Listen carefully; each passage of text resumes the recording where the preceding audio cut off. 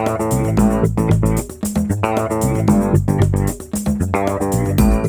I'm Ross Greenwood, and these are the Money Minutes. Today, Australia, China, the United States, military aircraft, a special medal they all want, plus inflation and what should you do with your bank shares.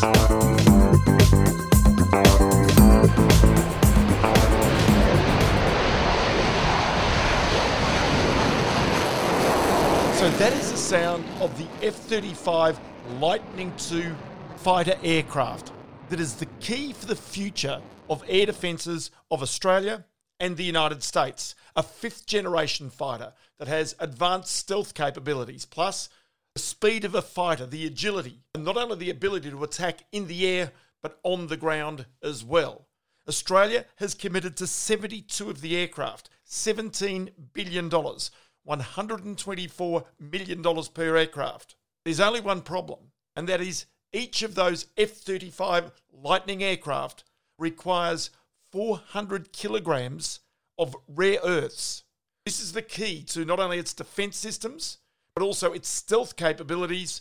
And the real issue of that is right now, those rare earths have to be sourced from China. But that's until Monday, and a new announcement that involves an Australian mining company. The US cannot send its military to war without heavy rare earths. And at present, the only place in the world that separates heavy rare earths is China.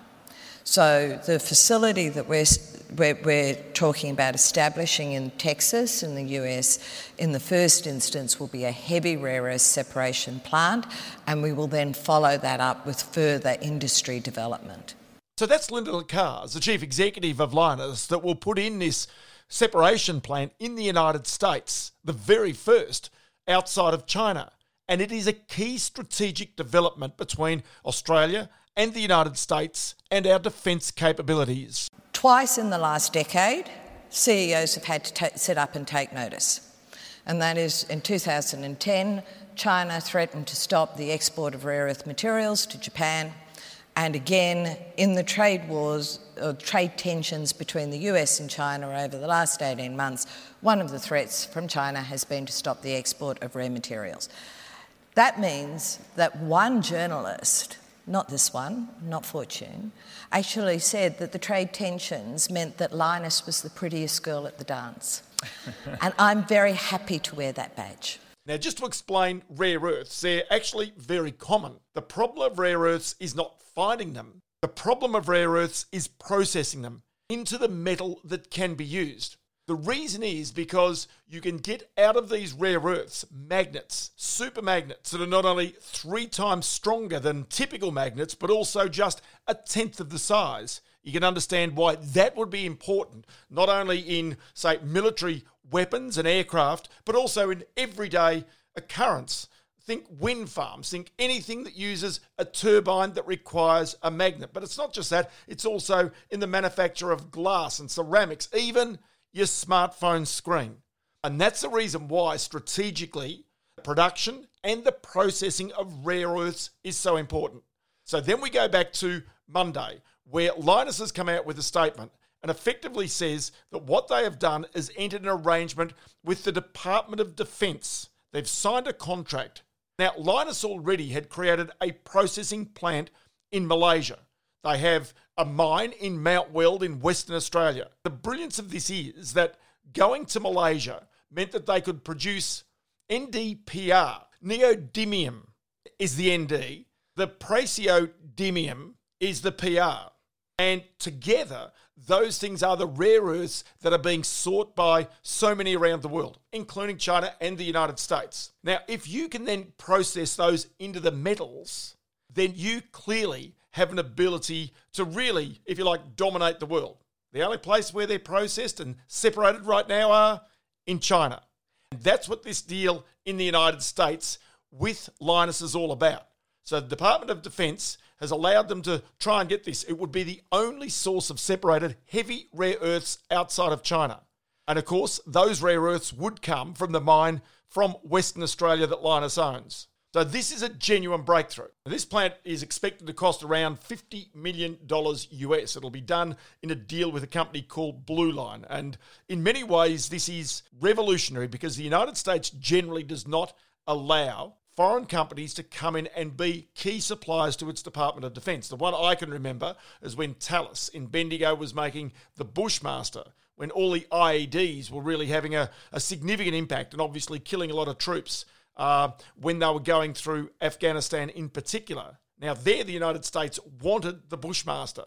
And despite the fact that they went and pitched for the bid to supply Bushmasters to the US Department of Defence, they got knocked back for a United States alternative, notwithstanding the fact that the Bushmaster was considered the best vehicle for the job at the time.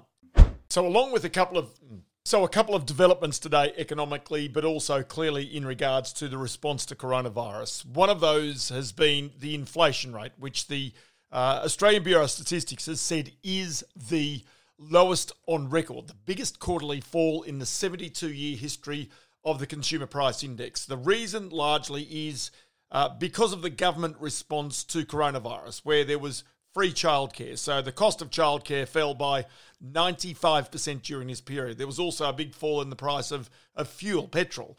It was down by 19.3% in the quarter. And then even the cost of preschool and primary education was down by 16%. You imagine that might be even partly some people not sending kids to school as a result of coronavirus. But it is just interesting to note that the impact of this is expected. All of this was actually built in. But it really means that if it does continue, you've got deflation. But that ain't going to happen. And the reason for that is if you go back and have a little bit of a look at some of the things rising in prices, think of audio, visual and computing gear. That's people staying at home. That's up 1.8% in the quarter. The price of furniture up 3.8%. Major household appliances up by 3%. And even toilet paper up 4.5%. This is all because people are staying at home more often. And I think that's a really important point. If people aren't able to get out to work, then they're actually spending more on their own homes. If people aren't allowed to travel overseas, they're travelling locally. On that subject, the other big story of the day clearly is the Queensland government deciding to close its borders to residents of Greater Sydney. This is after community outbreaks that have gone from Melbourne via Sydney into Queensland. And so as a result, the very first new people with COVID in the Queensland community since May. And so as a result, Anastasia Palaszczuk, the Queensland Premier, has effectively closed the border to people from Greater Sydney coming into Queensland for the next period of time. But I do note one small thing, and that is just something that all government, state premiers and others have got to think about.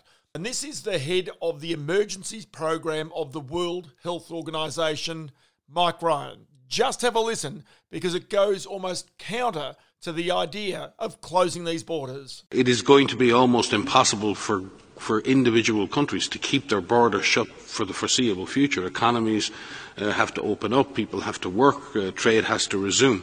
But continuing to keep international borders sealed is not necessarily a sustainable strategy for the world's economy, for the world's poor, or for anybody else. So we really do have to make progress. So it's okay to really close your borders to try and prevent the community outbreaks of coronavirus. But you've got to also look further forward, much further forward, and really try and work out how do you open these borders ever. Everybody right now is banking on the idea that there is going to be a vaccine, and you would really hope it turns up tomorrow and is effective and is plentiful and can be rolled out so life can get back to whatever normal was before. But you can't necessarily bank on that. And this is the reason why closing borders must also come with a plan of reopening economies and reopening those borders. So can you imagine, say, for example, even in Queensland, which doesn't have international tourists coming in there right now, doesn't have people from Victoria or New South Wales in the major metropolitan area. Just again, what it does to crush many of the tourism industries and the hospitality industries. It really is almost a double blow, a double whammy. But as I say, it's one of these points whereby you've got to plan now for how you can reopen borders. That's the key, and that's what Mike Ryan was getting to. Okay, just a final one as I promised for you today, and this is regards to our banks. I spoke about banks last week and the decision that was going to be made by the Australian Prudential Regulation Authority as to whether they should be allowed to pay dividends. Who says as to whether a private company should be allowed to pay dividends? But it seems now that our government regulator somehow has got it in its mind that it's now the purveyor of what private business should do. Now, that being said, the Australian Prudential Regulation Authority, which never covered itself in glory because it was never tough enough on banks and other financial institutions when they were doing the wrong things, has now come out and decided it's going to be prescriptive in how much dividend they can pay. Now, as you're aware, after some guidance from APRA early this year, there are a number of banks that basically suspended or lowered dividends, which included three of the big ones. Westpac, which of course has its own separate problems that are undergoing in regards to AUSTRAC and whether it's going to pay out the best part of $1 billion or $1.5 billion in compensation. That's before the Attorney General. It gave him a slap even in the past day or so. Christian Porter. Now, in the meantime, here, APRA has basically said that they are going to allow, strange word, the banks to pay out half of their normal dividends. Now, they've also again got to offer a dividend reinvestment plan, which you'd have to think was pretty obvious that the banks would have done that because they'd be trying to hold on to capital themselves anyway. So the statement was, APRA has written to banks and insurers advising they should maintain caution in planning capital distributions, including dividend payments. In additional guidance for the banking sector, APRA has indicated for the remainder of the calendar year, boards should seek to retain at least half of their earnings when making decisions on capital distributions and utilise dividend reinvestment plans and other initiatives to offset the diminution in capital from capital distributions where possible. Now, as you and I both know, there's a lot of investors who have bank shares who need the shareholder returns, need the dividends.